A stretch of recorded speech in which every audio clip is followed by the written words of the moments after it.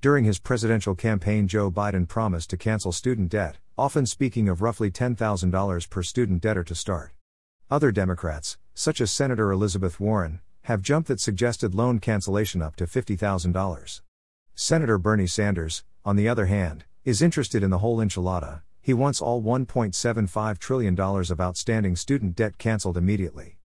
Needless to say, these ideas have been the source of some degree of controversy, and every time Joe Biden pushes the date for the restart of student loan repayments even further into the future, more questions are raised about the justice of giving debtors break after break after break, much less loan forgiveness.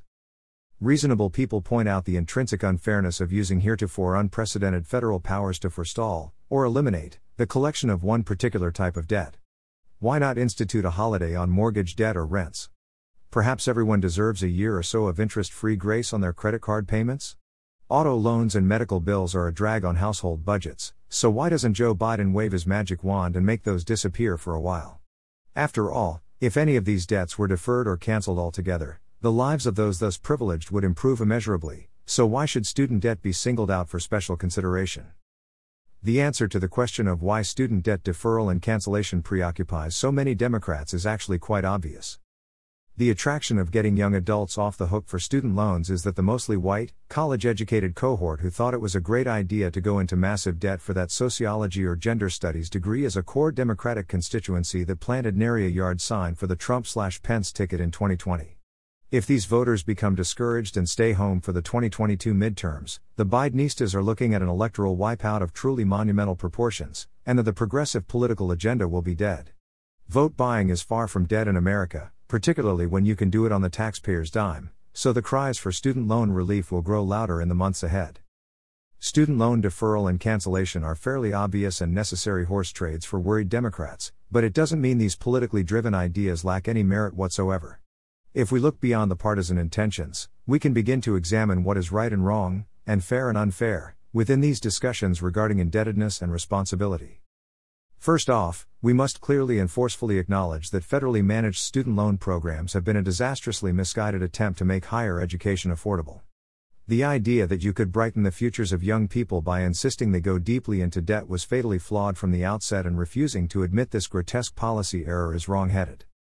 Just as government efforts to make housing more affordable by making it idiotically easy to go into mortgage debt have driven up the costs of housing, so has the student loan debacle effectively erased price discipline from the higher education marketplace. Colleges and universities were left free to raise tuition, room, and board, and they have, without a care in the world, because students were able to borrow the money needed to cover the spiraling costs of their increasingly overpriced degrees. The net result of this student loan idiocy has been a lot of very wealthy and happy academic administrators, professors, and other professionals strolling blissfully across their lovely campuses while their former students are left working 3 jobs and living on ramen noodles. To paraphrase Winston Churchill, never was so much owed by so many to line the pockets of so few.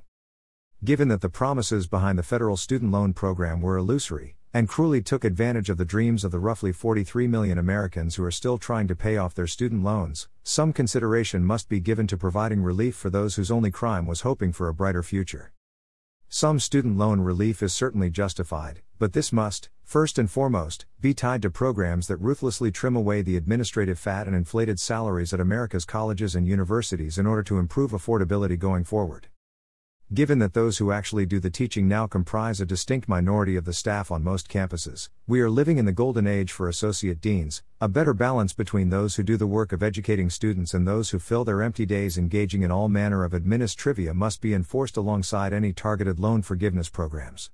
In addition, caps on campus salaries must be instituted as a condition for any institution of higher education being allowed to continue to participate in federal student loan programs.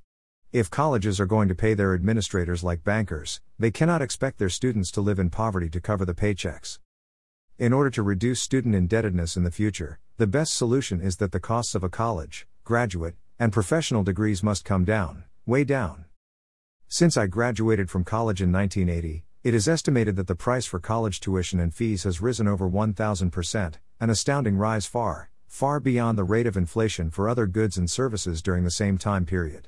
It is clear that the easy availability of federally guaranteed student loans has resulted in a frenzied cash grab that has grievously harmed the futures of Americans by transforming college from a possibility into a supposed necessity, with colleges and universities luring vast numbers of students into debt that was both unnecessary and damaging to their long-term futures. The marketing mantra of college for all became an excuse to fleece credulous students and their loving parents by selling indebtedness as a pathway to a better life. So what do we do now to help those students and parents suckered by colleges, universities, and their own government?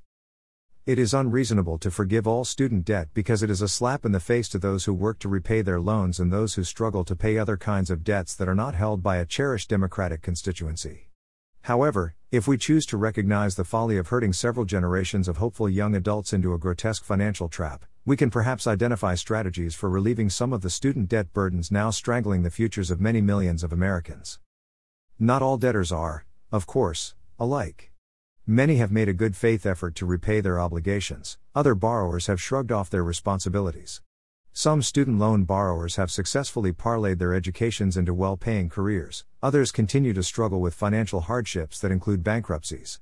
Some borrowers are younger and have long careers of work ahead of them, others are retired and being forced to make room in their budgets for a student loan payment in addition to the escalating medical expenses associated with old age.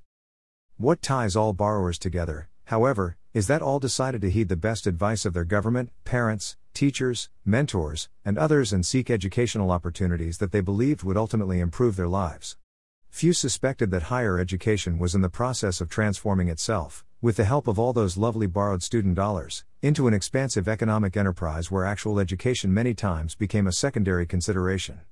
Given that, for example, college presidents invariably make far more, sometimes millions more, than the governors and other elected officials in their states, it might not be out of line to suggest that their students deserve a break.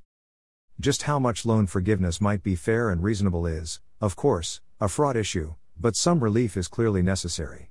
For those borrowers in good standing, particularly those who have loans of long duration, a one-time write-off of $20,000 might be a palatable solution to balancing the public good with the private pain inflicted by a federal program that was ill-conceived from the start. Beyond this, it is hard to see the sense or justice in bailing out those who took on monstrous student debts. Government should provide some compensation when citizens are harmed by a mistake, but it is not the function of government to bail out smart people who have made stupid decisions with their lives. Moreover, it must ultimately be the responsibility of colleges and universities to provide some additional relief for graduates who are encouraged to pursue degrees, often at great expense, that have little or no economic utility. Colleges that offer clearly non-remunerative majors must bear some financial responsibility for the problems later faced by their graduates, and they must be more open with current and future majors in these dead-end degrees, counseling students to think twice before agreeing to run themselves into debt in pursuit of these studies. This might be painful for college administrators who might have to take a pay cut, or lose their cushy jobs, in order to free up the funds necessary to compensate those who were led into a debt trap. But this kind of reckoning is a necessary component of the foundational reforms and reorganization that will be required to reduce the outrageous costs associated with higher education in America today. We can no longer support a bloated system that bankrupts both our students and our nation's future.